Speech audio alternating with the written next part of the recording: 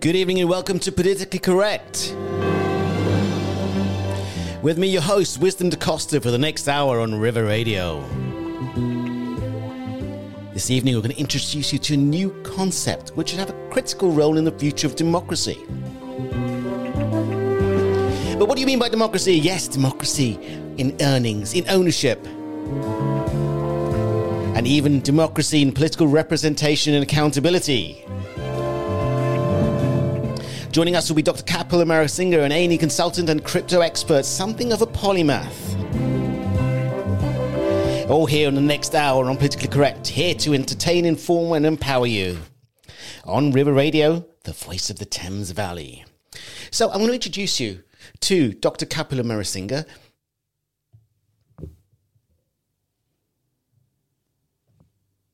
Medicine doctor who's been practicing since 2008. In 2010, he was involved in multiple technology startups, and during 2016, he made the choice to place a significant amount of investments in cryptocurrency. So Dr. Kapil Amarasinghe will be our expert for the day and indeed our next show. Kapil, if I may call you Kapil, welcome to the show. Hi, Wisdom. How's it going? It's going well. I'm really excited to hear about the things you want to talk about, which is including not just who you are and where you came from. And you've got an interesting background, but also talking about crypto. Your background and expertise is in this field of medicine, but you've moved into crypto. You've made some money there and you want to share these principles, but there's something bigger going on with crypto and blockchain, which has the potential to change the world for good or not for good. And it's something we need to understand. Yes, I completely agree. It's very much a potential double-edged sword. I'd just like to clarify that I'm still actively practicing medicine, and I actually now do consultant level work in some parts of the UK, such as the West Midlands, for example. So I very much have my hand both within the realms of finance in relation to cryptocurrency, but also actively within the field of emergency medicine. And I enjoy and have found the right balance between both. Cryptocurrencies are a field that interests me greatly. I've been aware of Bitcoin since 2012. I'd actually set aside mentally when I'd first come across it, something had sort of clicked within my heart and my head, something had intuited when I'd read about it. I was like, this has a lot of potential. It was the idea of a deflationary currency. And when I sort of looked through the spec and how it worked, I was like, this has the potential to do this. And I said, better. But it's just showing me a steep graph going upwards in terms of your ability or its ability to appreciate in value, and obviously the ability of individuals to ride that curve to increase their own personal value. But Kapil, if I can sort of get back just a moment, tell us more about yourself. Where are you from and where do you live?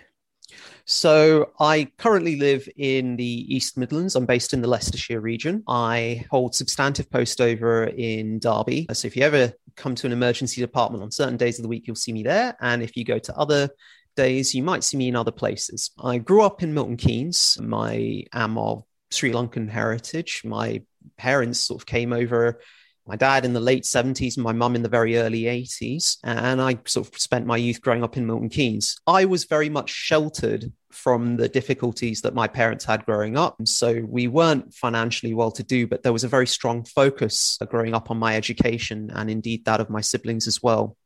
I was very fortunate to get a scholarship to a public school. And that again helped. It was odd not coming from a financially privileged background, schooling in a place where many of my fellow pupils were in a financially privileged background.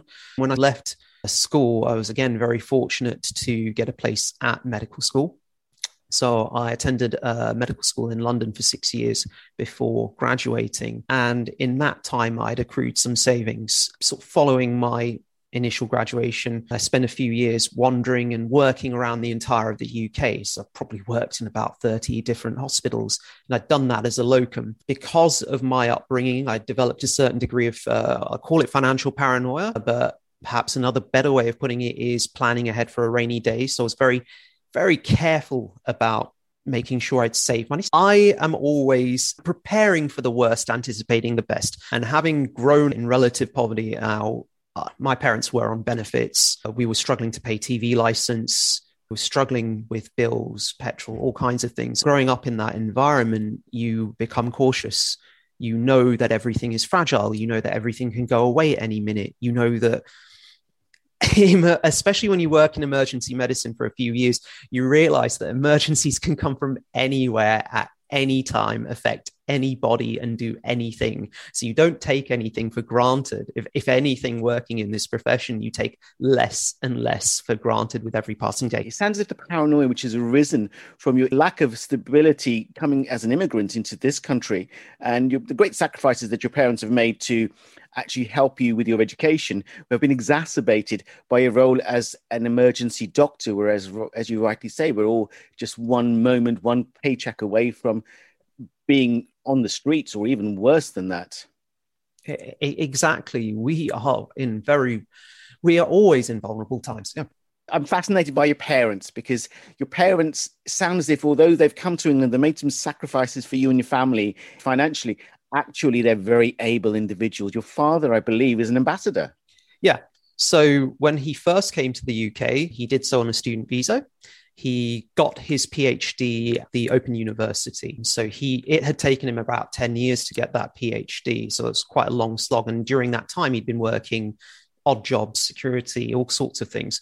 After that, he started doing consultancy. And then because of the consultancy work he'd done, and he was very fortunate to have certain networks that he'd then built up, which allowed him to get a post in Sri Lanka, where he'd essentially grown up, and he'd become the chairman of a board of fisheries. He excelled at that post. And so this is, I'm trying to think, probably late 40s. So he didn't really find his success until his late 40s. He didn't start finding success till his late 40s anyway. And had a real struggle through his 30s. So it was about 30 when he came to the UK, or near enough to 30, and then that 10-year period of educating himself.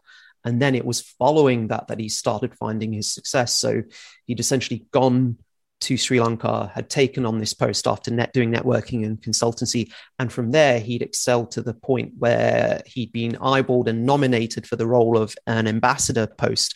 So he'd actually served as the Sri Lankan ambassador to Vietnam for, I think, 5 years. And he'd done really well at that post as well. And I think, I think it's interesting in that trajectory. It doesn't sound like a normal story, and it's not. But again, it goes back to the focus on education and depth of education and breadth of education, and then the willingness to engage with people using that education to help others and to learn from others and to help build systems. That's what he did. That's what I'm doing now. And I feel that reflects on his success in many ways, ongoing as well.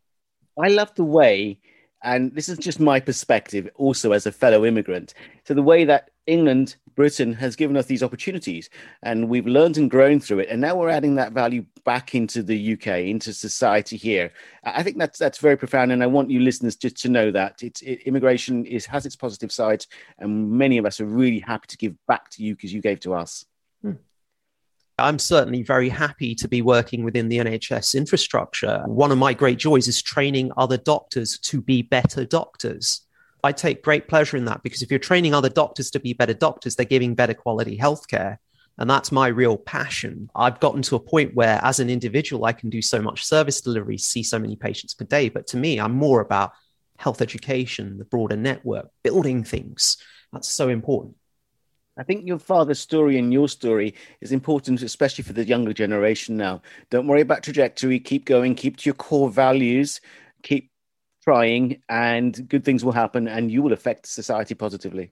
Exactly. And you have to stay positive. It is so easy to get worn down or feel beat down and then give into that internal negativity that may also come from outside.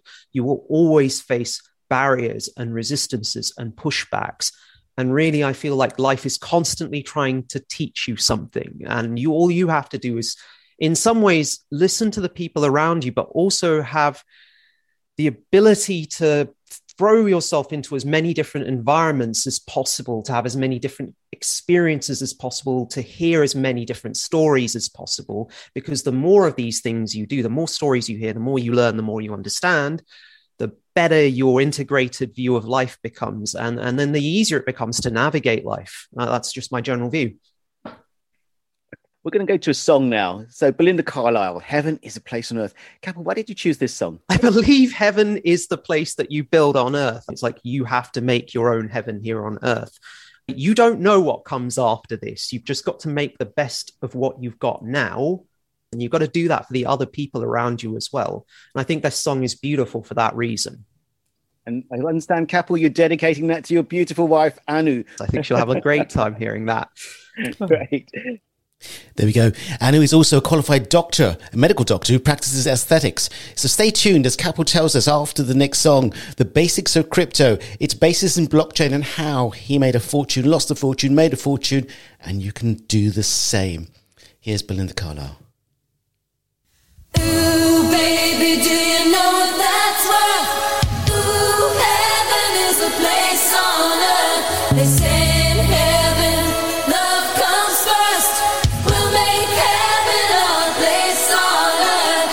Ooh, heaven is a place on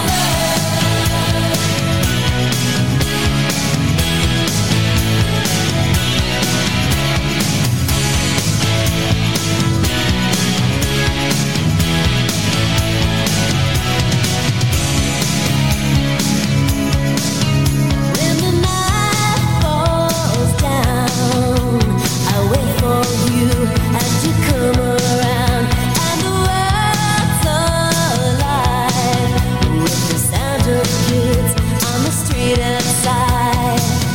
When you walk into the room, you pull me close and we start to move, and we're spinning with the stars above, and you lift me up in a web of love. Ooh, baby, do you know what that's worth?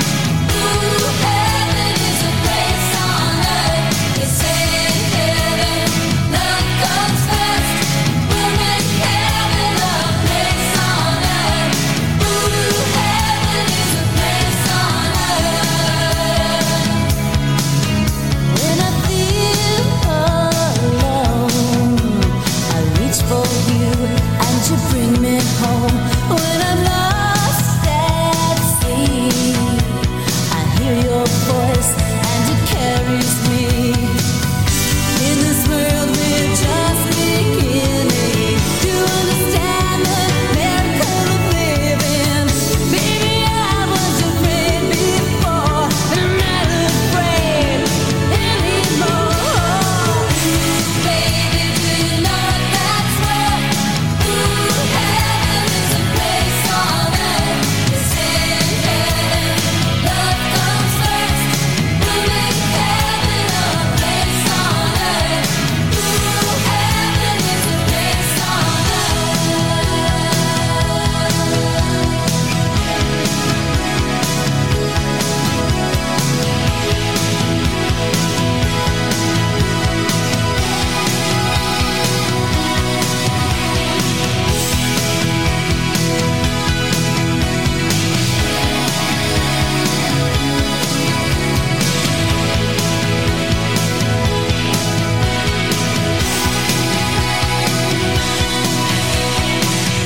in this world we're just beginning to understand the miracle of living.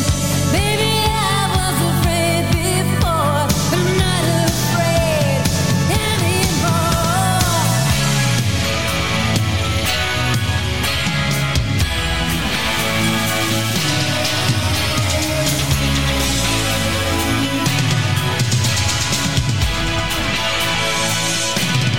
Ooh, baby, do you know what that's worth? Ooh, heaven is a place on earth. They say in heaven, love comes first. We'll make heaven a place on earth. Ooh, heaven is a place on earth. Ooh, heaven is a place on earth. Ooh, heaven is a place on earth. Ooh, heaven is a place on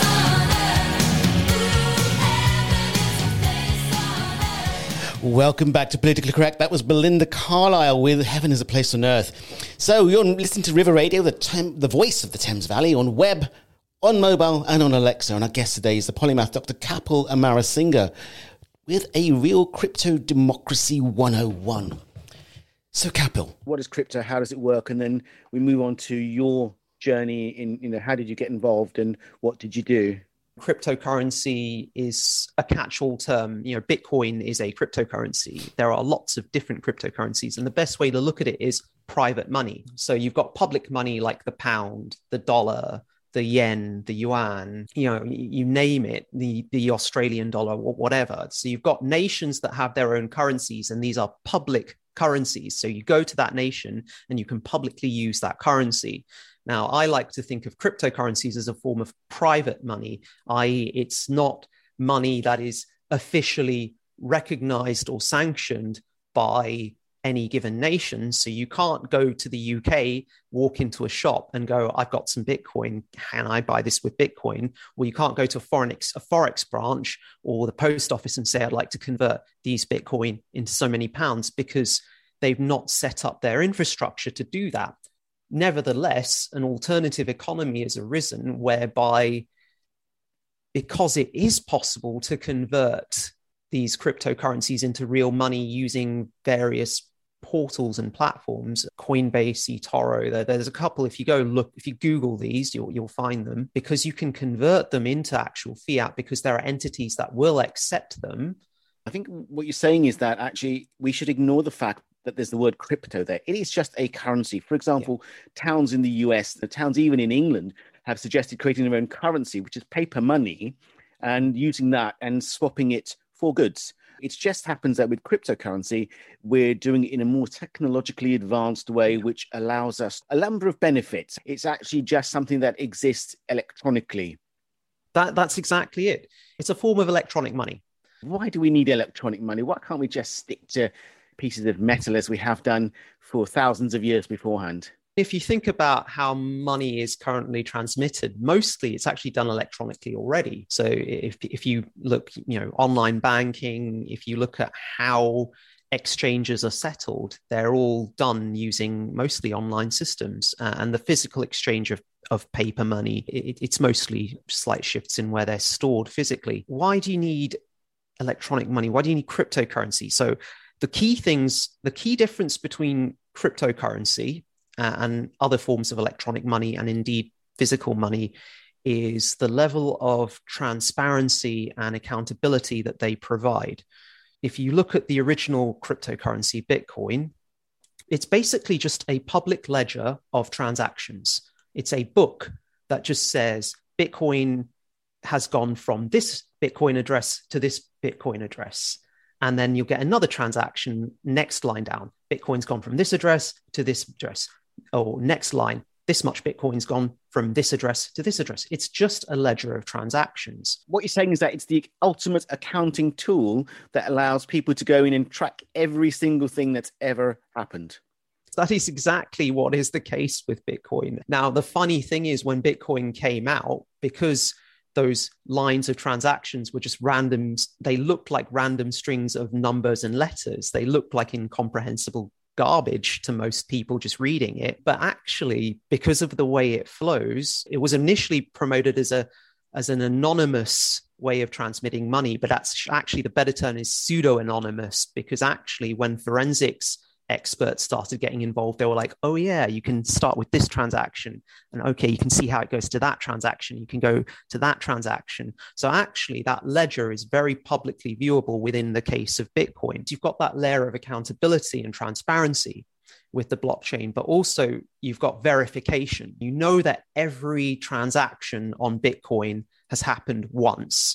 You can't try to fake transactions on that ledger. It's not possible. So can you actually create counterfeit Bitcoin? Is that possible? The way it's set up, it is near on physically impossible to create counterfeit transactions in that ledger that is Bitcoin. It is possible, but the cost to do so would be so huge in terms of the computing power required that it's just not physically worth it. We could actually have a safe and stable currency with greater levels of accountability. That doesn't sound like it's going to be attractive for criminals, but could be very attractive for world economic growth. Yeah, it is. And this is actually why a lot of the sovereign nations, such as the UK, US, Australia, etc., and China, they're all looking at digitizing their currencies and putting them into a form uses the same underlying technology that Bitcoin does. which is essentially a public ledger that is verified by, essentially can be verified by anyone. I don't know if governments will allow anyone to verify their respective blockchains, but actually that's the entire point of the, and I use the term blockchain, sorry, that's the underlying technology that underpins Bitcoin and all cryptocurrencies. And to sort of explain that, a blockchain is just a continuous ledger with logs of transactions that are split into blocks. And these blocks of transactions are sort of linked to each other via signatures. And these signatures that link each block of transactions, they're created by people who basically use their computing power to verify and process the transactions that are occurring on that blockchain. So this is the ultimate in two-step authentication, if you like. Yeah, pretty much. Anyone can essentially download the relevant software to verify and process transactions on the Bitcoin blockchain, and they just have to then signal their computers to start using resource to do that, processing power. And why would anyone do that? This is what Bitcoin mining is basically. The reward for processing transactions on the Bitcoin blockchain is a reward in a small amount of Bitcoin, the native token of that chain. This is the incentive, which is that those blockchains, if you process their transactions and verify their transactions, if you direct your computer to do so, you are rewarded in the native token of that blockchain. That is effectively, it gives you cryptocurrency. Are you saying that processing transactions verification by the public is actually really an important factor that has to occur, and so there is a demand for people to process blockchain transactions? Yeah. We almost have a responsibility as citizens to be involved in helping to process and verify blockchain transactions, because it's actually contributing to a stable and more secure currency system. Yes. So if we're using this system of currency, it is reliant and dependent on mass participation to ensure integrity. The level of integrity within these networks increase as the level of participation increases. And the more participation there is, the harder it becomes to forge transactions, to forge signatures, as it were. I'd never really realized that. I'd always looked upon miners as people trying to grab some of the gold that's going around, but now I see it in a completely different light. How many different types of blockchain or cryptocurrencies are there that people could potentially sign up for? It's so funny, that history. In 2012, there was Bitcoin. In 2016, there was about 100. Today, I would count at least 2,000. It's actually probably closer to 5,000. Yeah, that's rather bewildering. So which would you point listeners to as perhaps being the ones that are more likely to emerge as the most reliable forms? The already dominant emergent blockchains that I would pay attention to from a technological viewpoint. Bitcoin is essentially the proof of concept in terms of digital gold. That's the original, and that's still the most popular and well-known cryptocurrency. One of the most important emerging ones, and it's actually in terms of market cap and valuation, it's only one rank below Bitcoin. It's called Ethereum. And that one is extremely interesting because they've taken that ledger of transactions, but what they've also done is create something called smart contracts. So you can actually build little programs that create conditional contracts, which will execute on that blockchain. And they allow you to do complex financial functions that allow you to then automate processes that in traditional finance would have potentially required lots of middlemen, but in Ethereum don't. We're going to be going on to issues of the benefits and the problems and where we need legislation and opportunities for listeners in another show, because there's so much for people to understand just as a basis. So we've got Bitcoin and Ethereum. What else is there? Are there any others, or are those the two key ones? Those are the two biggest cryptocurrencies by far. If you look at the daily trading volume, market cap, general network effects and developer base, and in terms of actual applications, other projects that have been heavily promoted within this space, at least in the last 2 years, certainly would be projects like Cardano, Solana. I'm very reluctant to talk about a lot of these other projects because a lot of them are just flash in the pan. There'll be, and this goes down into investment strategies, which we'll come to in a bit. Another project that I find amazingly interesting, it's worth learning how this works, is called MakerDAO. I don't have any holdings in the MakerDAO network, by the way. I think academically, if you can get your head around that, how that works, you're basically on your way to understanding the concept of decentralized finance and then understanding how these technologies can basically remove 90% of middlemen from our existing financial ecosystem. And then you'll see the value these systems provide. So that's one worth learning about in your own time. So I've got to jump in here and say, I mean, it is worth just declaring what your interests are here, because I think your interests are probably fairly modest compared to someone like Elon Musk, who I was fairly critical of for trying to move the market by saying that Tesla were investing in this stock or making a comment about that stock, which completely distorted the market. I only hold two projects, Ethereum, which I've mentioned because I believe in the value of decentralized finance, which that ecosystem is basically the active ecosystem is basically built on Ethereum right now, and it will continue to be for the ongoing future. It has huge amounts of national, international support, global support. There are a lot of government projects that are running on it. I think Switzerland, they trialed issuing a bond on that blockchain, a Swiss bond, effectively. So there's so many exciting things going on in the Ethereum ecosystem. The other token that I hold, it's in a project called Particle. That's Particl. There's no E on the end. And that is a project that I'm extremely passionate about. I'm an advisor on it. I'm involved in communications with it. We're going to take another break now. We're going to listen to Lionel Richie dancing on the ceiling, and hopefully Dr. Kapil Amarasinghe will be telling you how you can actually make a significant amount of money and also be involved in changing the future. And we'll leave you, of course, dancing on the ceiling. Kapil, with that terrible segue, tell me why you've chosen this song. I've been a millionaire twice. And the first time, watch my net worth go from 1 million to 80,000. Yep. It's taught me a lot about how these markets work, by the way. I got into Ethereum extremely early, and I still think Ethereum, by the way, has considerable room to grow from where it is, but I got in very early, and I started off with a very high four-figure sum in GBP terms. And I was dancing on the ceiling that night. Paper portfolio had gone up by more than the salary of our chief exec, which was just funny. For your enjoyment, people, now here's Lionel Richie with Dancing on the Ceiling. But stay tuned as we listen to Dr. Kapil tell us what he learned about how to make money from crypto. Here's Lionel.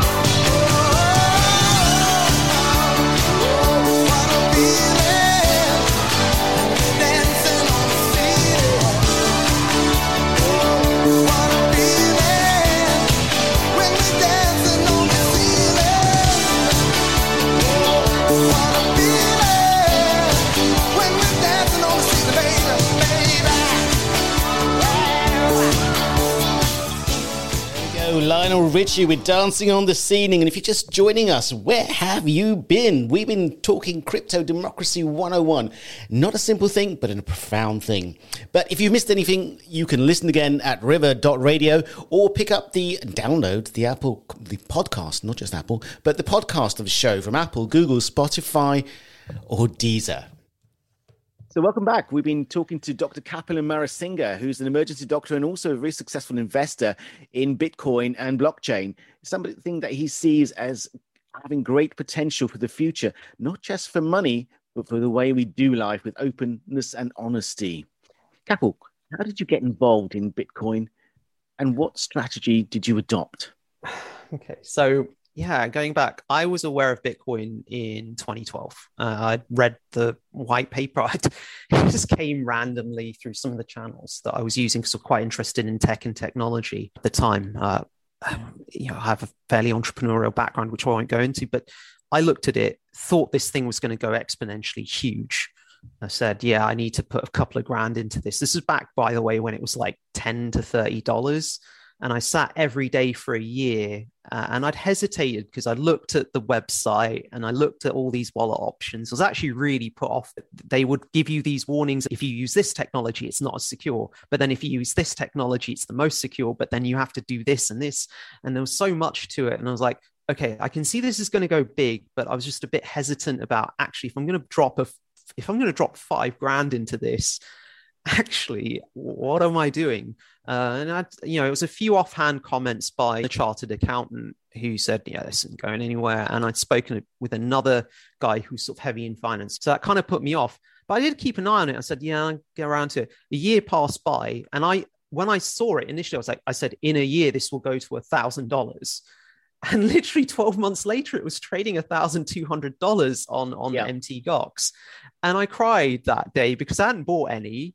And I'd literally worked a night shift in a local hospital, and I just finished it, and I just cried on the ride home because I was like, if I'd put that 5K in, I would have had at least $500,000. Totally ignored cryptocurrency for the next 3 years. Just got on with doing various other bits and things. Random article popped up in my inbox one day. I think it was by Varuni Vera. I think it was a Vox article. It was about Ethereum. I read about it. They explained the concept of smart contracts, and I thought, because of some of the entrepreneurial activities that I'd done, one of the lessons I'd learned was that anything that essentially brings convenience into a person's life brings value. And anything that can remove layers of settlement, I understood that smart contracts would remove middlemen from traditional financial services. And I thought this is a valuable platform and technology. And I'd seen what Bitcoin had done and literally the exact same intuition, and thought the gut feeling, the alarm went off in my head. Oh my God. Okay, right. Let's not repeat the same mistake that I made in 2012. Let's just go head in. And I put around 1/6 of my savings. Don't spend more than you can afford to lose. If it's highly dependent on what your outgoings and expenses are, do not do that ever. Don't take more risk than you have to. But I basically took a calculated risk, put this money, and I said, fine, I reckon this is 2016, sort of mid 2016, I put that. And literally, how did I do it? I Googled, how do I buy this thing? So what options are there to actually buy a currency? And let's use Ethereum just as an example. In 2016, if you Googled how do I buy Ethereum, it would point you to various websites, cryptocurrency exchanges like Kraken, Coinbase, Bittrex, I think at that time Poloniex, where you could basically do a bank transfer and then you would convert that in their network to a cryptocurrency using their exchanges, like Forex exchanges, basically. I think now there are big service providers, like Coinbase. So Coinbase.com, they are based in the US. They're listed publicly on US exchanges for trading their shares. They comply with lots of the regulations, and literally, with something like a Coinbase account, you can do a credit or debit card purchase. You have an account, you log in, and you just do your purchase with your credit or debit card, or do a bank transfer. And then you can start acquiring crypto, as it were. Another exchange is Binance. And even though they've had some regulatory issues, with the UK recently in terms of offering futures, which they shouldn't have been doing. And at that point, there's still a huge currency exchange. Does it matter where these exchanges are based? So Coinbase sounds like it's a US company. Yeah. Does it matter if it's a UK or US? Because we're obviously got a UK audience here.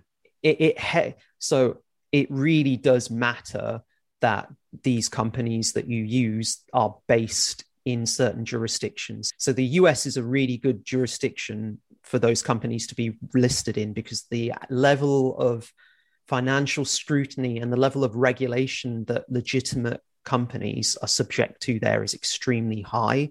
So the chances of you getting ripped off are that much lower. Now, Coinbase does have entities that are based in the UK, so you can use Coinbase in the UK. I'm not doing an advert for Coinbase.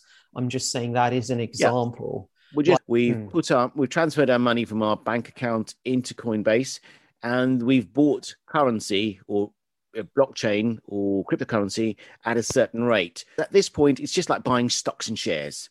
Then what happens? Yeah. You purchase your cryptocurrency and you sit around and wait for a while and try not to stare at the charts every day, because it will either go up or down in value. And every day you look at it, within a day, you can see it go up a few percentage points and down a few percentage points. Over a week, you might see it go up, a bunch more percentage points and down more percentage points. In a day, seeing volatility of 5% is completely normal. When you say volatility, what you mean by that is that the price can go up and down, and don't be worried about it going up and down. Take a long view. Is that what you're saying? What's your strategy? The way I simply approach this is I get in super early, identify good, honest projects where there is clear integrity, where you can identify the track record of the team, ideally. You can look at who they're in partnership with, particularly the kinds of firms. For me, you want to make sure you're involving yourself in a project that's already listed on a well-known exchange. I put my money in and I just write it out. And I have gone through phases where I've dabbled in other cryptocurrencies, and this is before 2018, because HMRC from 2018 onwards, they put out guidance saying that your trades are subject to tax. So you need to be aware of that. Capital gains tax applies on trades if you start actively trading cryptocurrencies very regularly. So for every single trade is potentially a taxable event. So prior to 2018, I did get involved in trying to trade the volatility on various coins. So you'd sit there and go, yeah, okay, I think it's going to do this. And it either does it or it doesn't, or you're chasing pumps. So the price might start going up very rapidly and you might put some in and then it keeps going up. And then it's up to you whether you take profit. I will tell you right now, most of the losses I sustained were in active trading or attempting to do day trading or intraday trading, which is executing multiple trades per day, or not exiting positions when I was in clear profit, or not taking profit when the opportunity was available to me, because I bought into tokens that I clearly did for projects that I didn't actually believe in or didn't think had any inherent value, and they'd gone up and I just thought, oh yeah, I'll keep going up. But actually, when you learn how this stuff works, you realize that a lot of cryptocurrency projects, there's a lot of market manipulation involved. There's a lot of smarter traders than you, believe it or not. So if I was to summarize what you've just said to me is buy and hold. Watch out for the fact that every time you trade, not so much when you buy, but certainly when you sell, that there will be a taxable transaction there and capital gains tax would apply. So the more often you trade, the more transactions you're going to have to account for to HMRC. Yeah. Okay. I personally do not recommend novices trade cryptocurrency markets. That's my personal view. I think there's considerable risk. The volatility is huge. That is repeatedly stated by the Financial Services Authority. I completely understand because these markets, they can emotionally manipulate you. Okay. So going back to the strategy, what you're saying is so far is that you take some money that you can afford to lose, you invest it in a currency, Ethereum or Bitcoin or some other currency. But before you choose your currency, make sure you understand the basis of the team that's creating that currency, because that's very important for security for the long-term future for your money.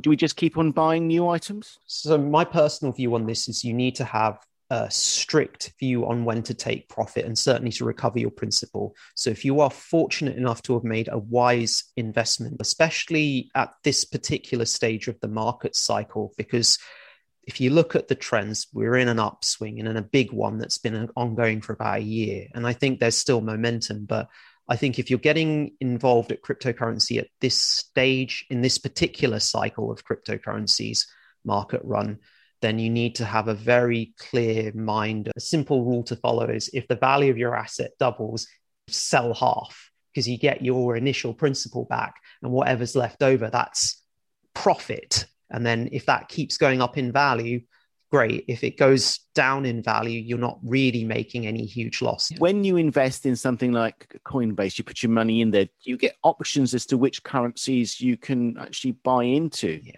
Or does each exchange only offer one type of cryptocurrency? No, each exchange offers a selection. Most exchanges will offer Bitcoin and Ethereum and the big cryptocurrencies. Things like Cardano, Solana, Dogecoin, Ripple. These are, if you sign up to any cryptocurrency exchange, those are common to all of them. And then there are some exchanges which offer a much wider variety of cryptocurrencies. I know Binance allows you to trade in all kinds of projects that a lot of other exchanges don't. If you look at different exchanges, you'll see what they're trading. It's very much up to you. A lot of people won't necessarily understand this, but they want to participate. Where can they go to for advice as to which might be the reliable cryptocurrencies, because they've got a good and highly integrous team of people pushing the whole technology forward? Useful resources, website-wise, coinbureau.com, Cointelegraph. These are good. Breaking Bitcoin, that's with Justin Wise. He's a good guy to follow. So the Breaking Bitcoin podcast, that's a decent one. If you want to get good advice, just go to the Particle Discord or Telegram chats, because that's where I float around. If you wind up going into the Particle Discord or Particle Telegram chat, you will basically have the opportunity to talk to me one-on-one most days of the week. I'm a very easy person to reach. And that forum is full of polymaths. They're full of some of the smartest minds in this space, and they will give you honest advice and opinions. And yes, you get the usual bits of bickering from time to time, but the level and the quality of information you'll get, if you want to learn liquidity, how markets work, how this whole thing works, just go to the Particle Discord or Telegram channels and just sit there and observe and ask questions. And, you can ask for any of us by name. We're really upfront and honest. How can people get involved, or how do they reach that site? If you downloaded the Discord app or the Telegram app, find the Particle, PARTICL, the Particle project. If you go into those channels, then you'll effectively get access to us. We're floating around. So we have to specifically download an app as opposed to typing in Particle project on Google.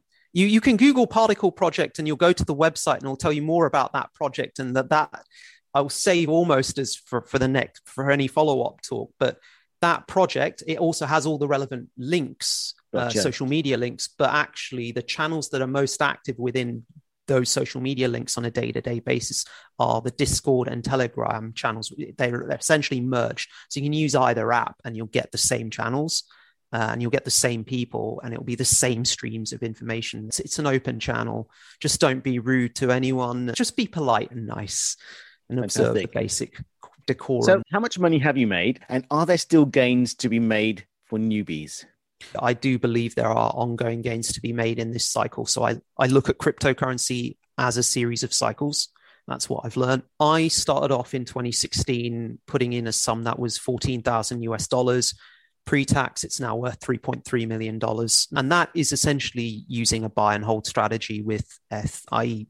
using my own personal way of getting into things. And that's also accounting for the losses that I made doing trading with projects that I thought had much value to them as well. There's lots of details if you ask. Is there money to be made? I will tell you, and I will be upfront. This is not financial advice. None of this, by the way, should be taken as financial advice. This is just me expressing my own viewpoint.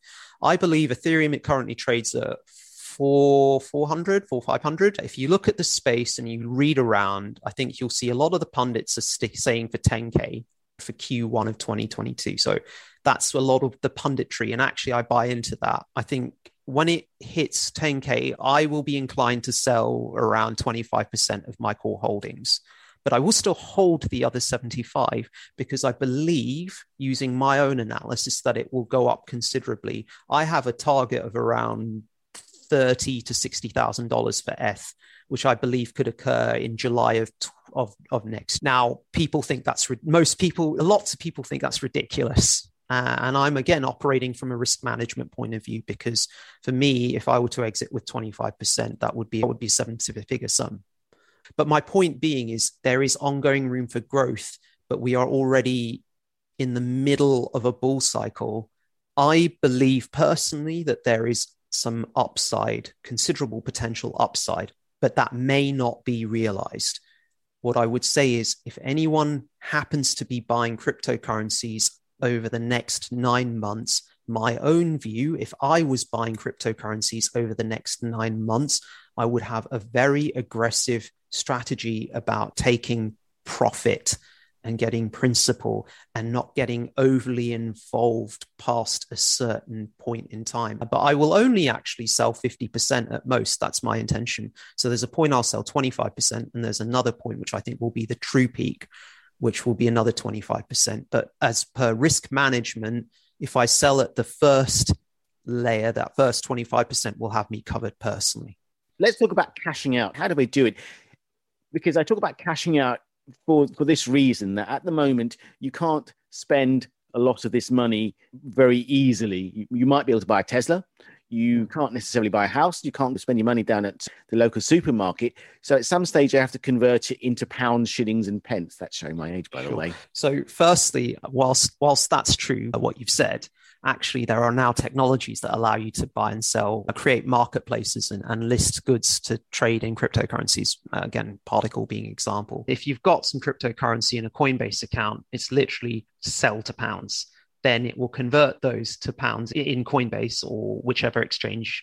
That's as long as your exchange that you're using, as long as the cryptocurrency exchange that you use supports fiat currencies, i.e. the pound, the dollar, that means at any point in that exchange, in that website or that portal, you can just go a few clicks of a button. Right, I've sold my Ethereum. Oh, okay, I've got these pounds now. And then you just withdraw it to your bank. Now, have there been any problems with transferring that cash to UK bank accounts? So have banks refused? So Barclays has given issues in the past, I believe. So with some of the cryptocurrency exchanges, they've had issues with their payment processes. I know there are certain banks that have been hesitant to get involved with cryptocurrencies. So if you are notifying your bank that you are trading cryptocurrencies, then some of them will not be friendly to you. So before you start trading, ask your bank, in fact, ask all the banks that you have an account with as to which of those will be happy for you to be trading. So you've got a place to transfer the money. Yeah, otherwise, certainly when you're dealing with much larger sums, there are much different considerations to take into effect. So I think, yeah, just ask. Banks are much friendlier now than they were a few years ago, but there are still, some that have their reservations. Okay. I think HMRC probably will be important in that. If they're willing to tax it and take your money, I'm sure the banks will be happy to take it as well. Yes, exactly. Couple, but yeah, yeah. We're going to take a break now, and we're going to play Alice in Wonderland and Easy. Couple, why did you choose this? Having been through the ups and downs of cryptocurrency cycles, that song is actually about depression, and it's very much about being depressed and being, the kind of difficulty of someone trying to engage with a depressed person. And certainly I've had my periods of feeling low. As if you were listening closely, at one point I saw my net worth go from a 7-figure sum to a 5-figure sum, literally through the bear market. But never mind that, all the different stresses that a person can endure in their day-to-day life.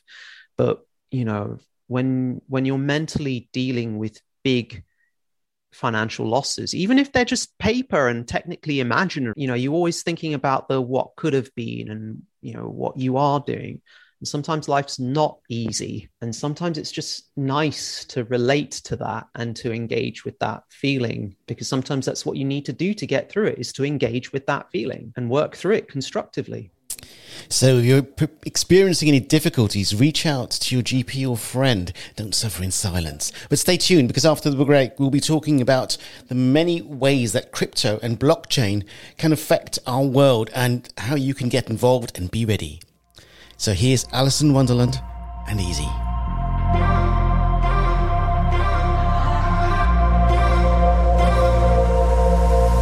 Time feels slower inside of my head. Can I paint a picture of the world that I see instead? And I know it's bullshit. They say I am not really that bad, but I think too much and I'm scared I'm never coming back. Yeah. Walked into the bathroom just so I could cry. I wish I knew why. I wish I knew why. Oh baby, why don't you find someone easy? Baby, why don't you find someone easy? I know you're reaching out, but I push you away. Hey, maybe 'cause I'm bad. Hey, maybe 'cause I'm bad. Oh baby, why don't you find someone easy? Baby, why don't you find someone easy?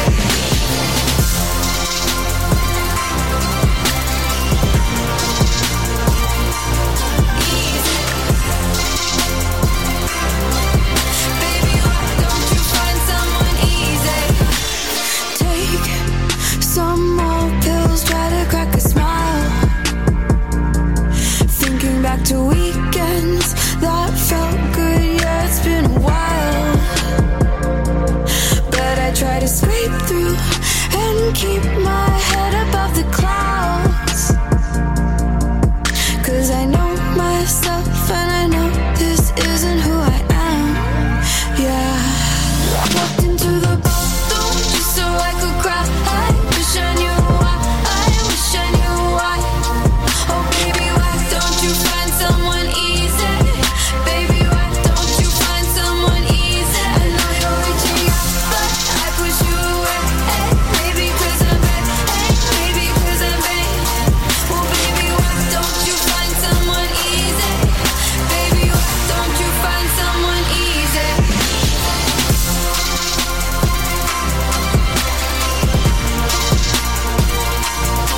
Easy. Baby, why don't you find someone easy? Walked into the bathroom just so I could cry. I wish I knew why. I wish I knew why. Oh baby, why don't you find someone easy? Baby, why don't you find someone easy? I know you're reaching out, but I push you away. Hey, maybe 'cause I'm bad. Hey, maybe 'cause I'm bad. Oh baby, why don't you find someone easy? Baby, why don't you find someone easy?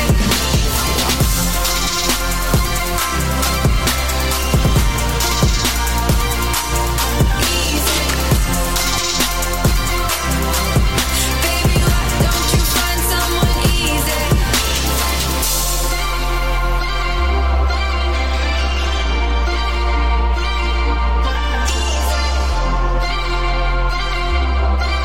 Baby, why don't you find someone easy?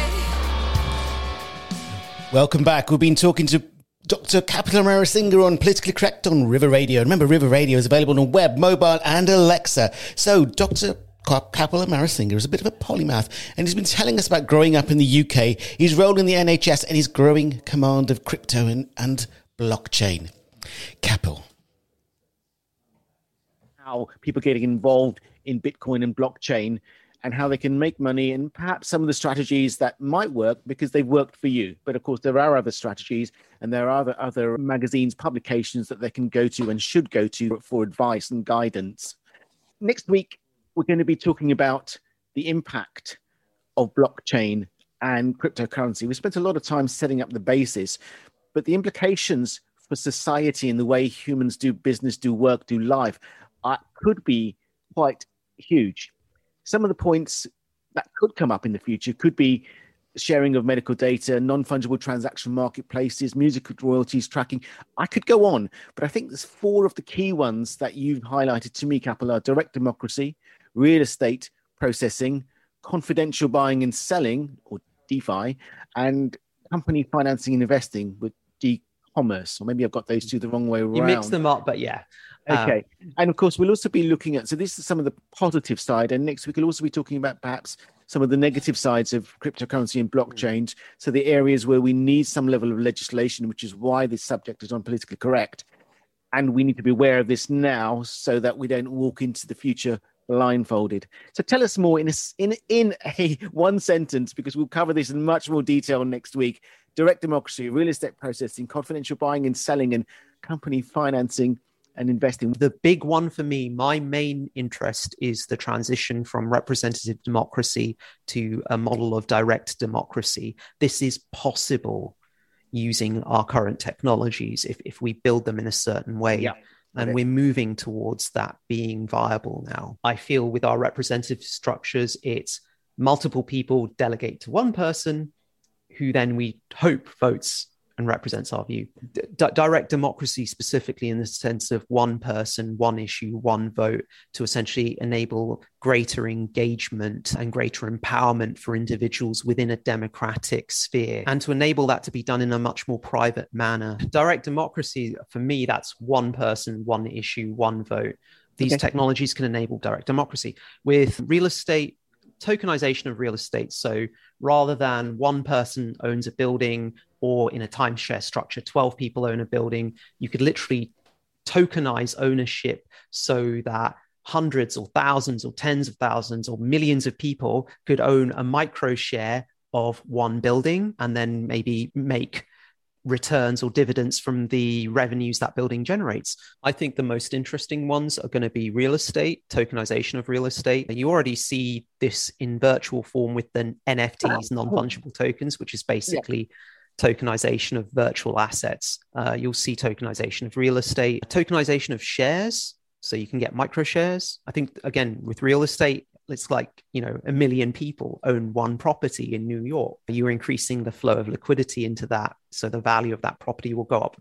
It's a separate discussion. So that's a way, and that can fuel speculation in property that way. Decentralized finance, that's basically removing middlemen from a lot of the traditional processes in remittance and other areas of finance, which would effectively make it cheaper and more efficient.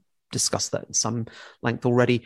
And decentralized e-commerce, which is the privacy-centric e-commerce technologies that allow people to buy and sell goods online and create marketplaces without the need for any sort of third-party trusted middlemen, and without the need to actually give up any personal information to engage with those networks, yet still transact safely and securely. Great.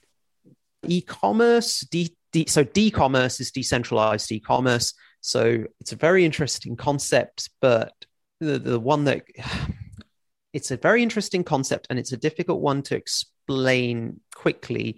But the short of it is